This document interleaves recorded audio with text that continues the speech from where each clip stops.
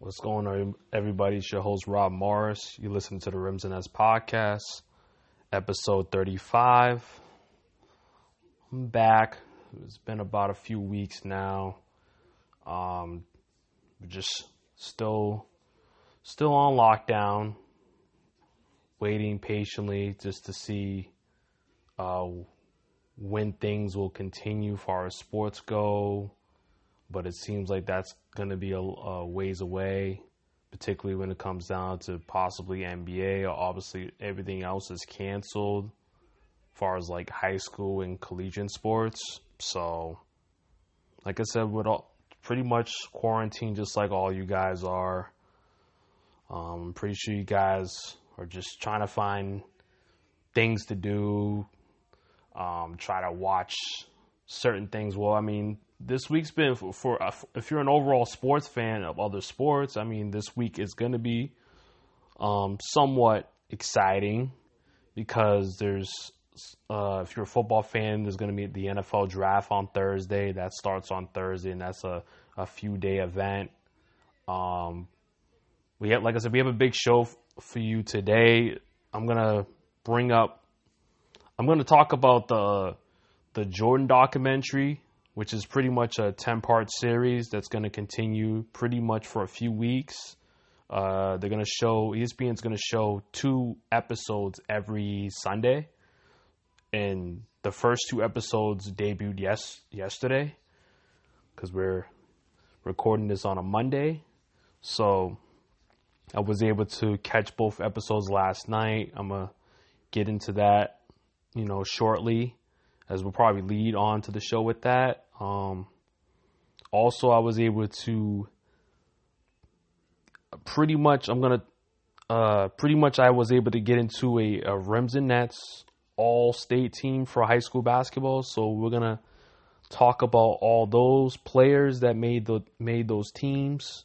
There's 5 players in each state that made the team. Pretty much, what you would see out of a all-NBA team, or college had their all-American team. It's pretty much similar to that, but it's pretty much through every state in the New England area. I'm going to do all Connecticut, all Massachusetts, all Maine, all New Hampshire, all Vermont, and all Rhode Island. And then at the end of the show, I'll get into all New England team, which is probably the 5 best players that I believe was the best in New England throughout this year. I know wasn't able to complete the entirety of the year, but at least the season was completed, so it was basically based off of that.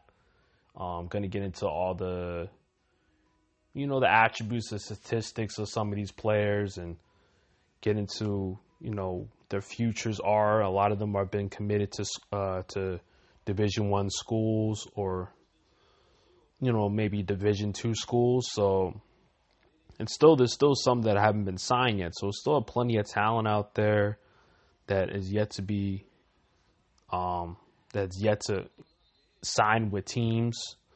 And a lot of guys that they don't sign with college teams, which obviously that's pretty much up in the air right now with this whole pandemic going around. Is there going to be an NBA season? Is there going to be a collegiate season? Is it going to be college basketball next year? When is that going to start? Is that going to be pushed back? There's so many questions with that. And like I said, that's why it's a lot. We have to just, figure out what's going to go on with the country and how everything's going to reopen and how it will unfold. And I think that, I don't want to get too political on this show, but I feel like the economy should reopen before sports.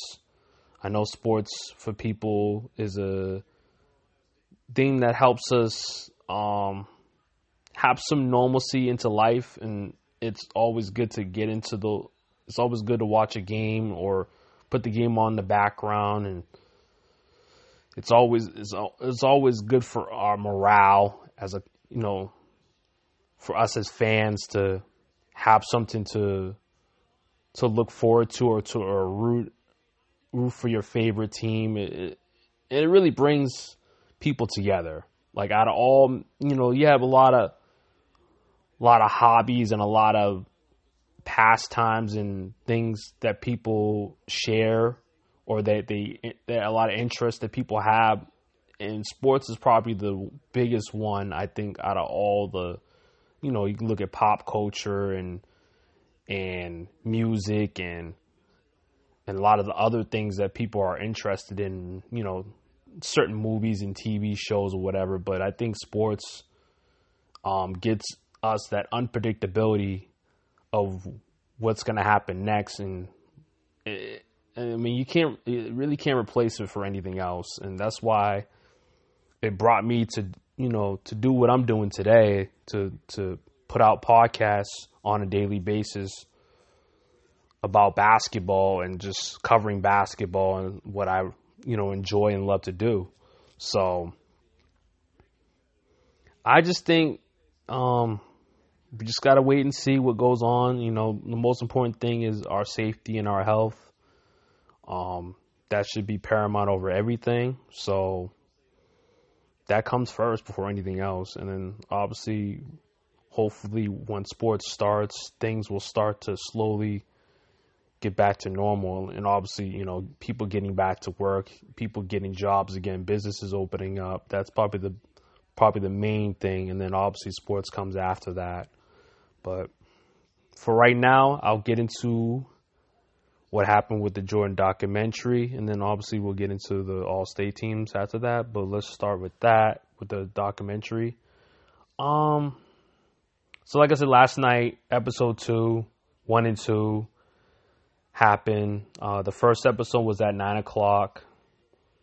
ESPN had 2 versions of it. They had an unedited version, which pretty much had a few cuss words and a few situations that, weren't appropriate for younger audiences. And then they had another one on ESPN2 that pretty much edited all this, the cuss words and, those probably left out a few of those situations that weren't, appropriate for younger audiences. So I watched the unedited version. I'm pretty sure a lot of us that are, up age probably did as well. You want to see all the raw footage of,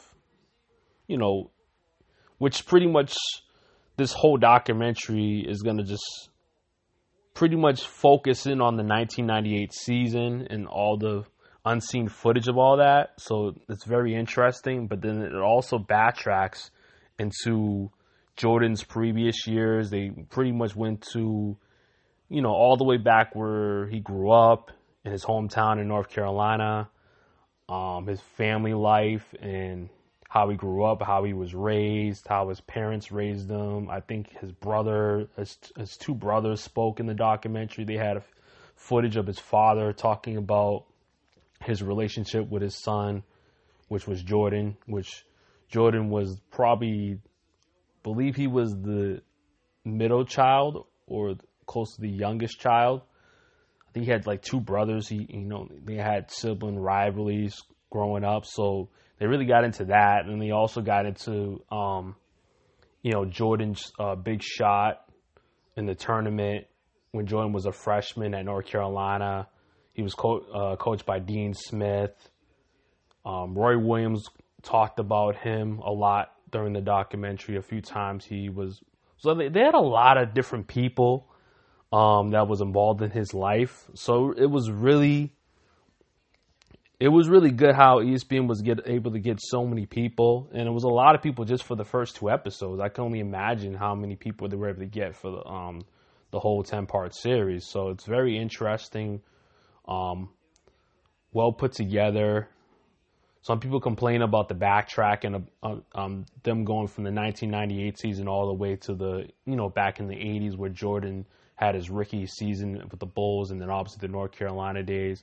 But, it was good to see all that. I mean, I might have watched maybe a few of those moments here and there, but not everything. So I'm going to be really interested to see a lot of the times when Jordan was a younger player. I wasn't born I was born in 1990, so I wasn't born to see, him in the 80s. Probably my only memory was, him playing against the Utah Jazz in those playoffs. So I didn't remember a lot of the stuff in 1998. I was too young to remember. I was only 7 years old, 8 years old. So it was too young for me to really remember the entirety of that season. So for them to like show pretty much the whole entire year for that, that's definitely interesting to watch. And then obviously them going back to 1980 and all that, and you know, their playoff battles with all those other teams in the Eastern Conference and stuff, the Knicks and the Pistons. They're going to get into that in the next few episodes. It's definitely intriguing to find all that out, you know, because I was too young to really remember it. I'm pretty sure a lot of other people that are younger than me that, you know, most likely grew up around, you know, the early 2000s. I have a lot of cousins and nephews and nieces that were too young to remember, you know, those years of Jordan. Like I said, I was too young just to see like most of his career in the early 90s. So that's probably the most interesting thing about the whole thing, a whole documentary series. So yeah, to start off with, like I said, with all the backtracking and stuff, I mean, I thought they did a good job with that. And then also they really got into Scottie Pippen, his clash with the GM. His name was Steve Krause. I believe he was hired in the early 90s, made a few major moves to really put together that championship run where they had in the 90s, where they had their first three-peat before Jordan went off to play baseball for a few years.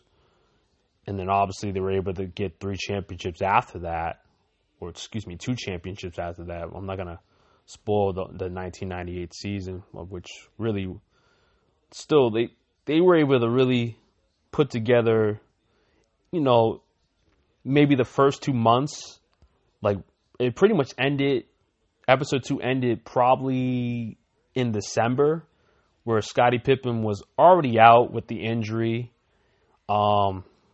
It was definitely controversial because Pippen could have had surgery on that injury. I believe it was a foot injury, I believe, and he was out for the first part of the season. And there was rumors that he could come back, but because Pippen had a clash with, I don't want to really spoil it that much. I'll probably just kind of shorten it up, so just in case some of you guys didn't watch it. But yeah, Pippen had a clash with Steve Krause, and he refused to come back. Even if he was healthy, he didn't want to come back, and he asked for a trade. So I'm just going to leave it at that. I don't want to spoil the whole thing for anyone that happened to not watch it already. But if you have, this is just a review. I'm pretty sure ESPN's going to show it pretty much throughout the week until Sunday. So if you haven't watched it, probably just check out for the replay. Or if you recorded it or DVR, I mean, you already have it. You're all set. But yeah, so that's going to be interesting to see what will happen next with that. Will Pippen come back? How would that all unravel between him and the GM, which the team really didn't like the GM at all. I thought Jordan poked at, well, I mean, not thought, but Jordan did poke fun at the GM a lot, called him short, made a lot of short jokes about him, had to lower the rim up, and just Jordan really got into him a lot because he just did not disagree with his motives, which he wanted, his decision, he wanted to probably break up the team before it can actually, you know, just before it all can end for them. Like, they still had enough in them to win championships, and the guy was trying to jump the gun with rebuilding. So, and there's a lot of ways people can approach rebuilding. I thought he was kind of aggressive at it than probably most GMs would approach it nowadays. You know, a lot of GMs nowadays would probably maybe add a few younger pieces because it was an aging team. You know, a few of the guys were getting up there. Jordan was getting up there. Pippen was getting up there. But then you had a lot of backlash and really somewhat dysfunction, which made it a rocky road for this team to even like accomplish what they accomplished. It was amazing that they were able to accomplish all that when we didn't know how that dynamic between the GM and, you know, even the coach, Phil Jackson, was only extended for 1 year. So, and really he was gave him a warning and said this was the last year. So, you know, that's the reason why they named the documentary The Last Dance, because Phil Jackson said to his team in preseason that this was the last dance. So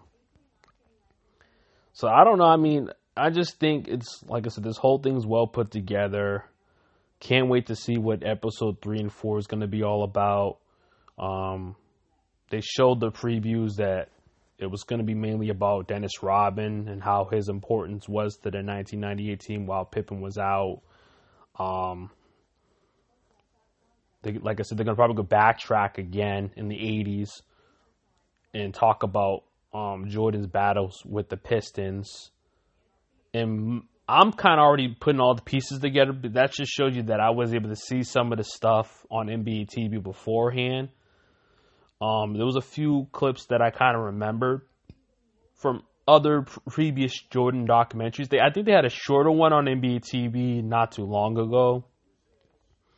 It was a shorter one. It wasn't as long as this one, but they kind of got into, you know, the battles with him and the Pistons and how Jordan really had a lot of respect for Dennis Rodman. And like I said, they did talk about in these few episodes, they talked about how important Charles Oakley was to those early 80s, for those mid-80s, late 80s teams. They had to make a trade for Bill Cartwright to give them more size on that, you know, 80s team and really help them get those early 90s champions. So I feel like Jordan had a huge impact on getting Dennis Rodman to Chicago because of those battles that he had with Dennis Rodman in Detroit. So I really think that's the reason why Rodman came to the Bulls, is because Jordan probably played against him when he was playing him in Detroit. And it really talked about in the previews that they had a lot of physical series and they really beat him up. And it was tough for Jordan to go through all that, and really helped him to be a stronger, better player. You know, Jordan came into the league as probably one of the more athletic players, and I think the Pistons did a good job of making it tough on him, being physical with him, making it like if he were to drive in the lane, he was going to get punished for it. And I only wish that the NBA could be a lot like that, but it isn't. But it would definitely make it a lot more entertaining to watch. But yeah, so it's going to get into that in episode 3 and 4. So stay tuned for all that. I mean, it's going to be fun. Obviously, same time as last night, 9 o'clock, the first episode 3, and then 10 o'clock, episode 4. So we'll look forward to that. But we're going to probably move on to my all-state teams.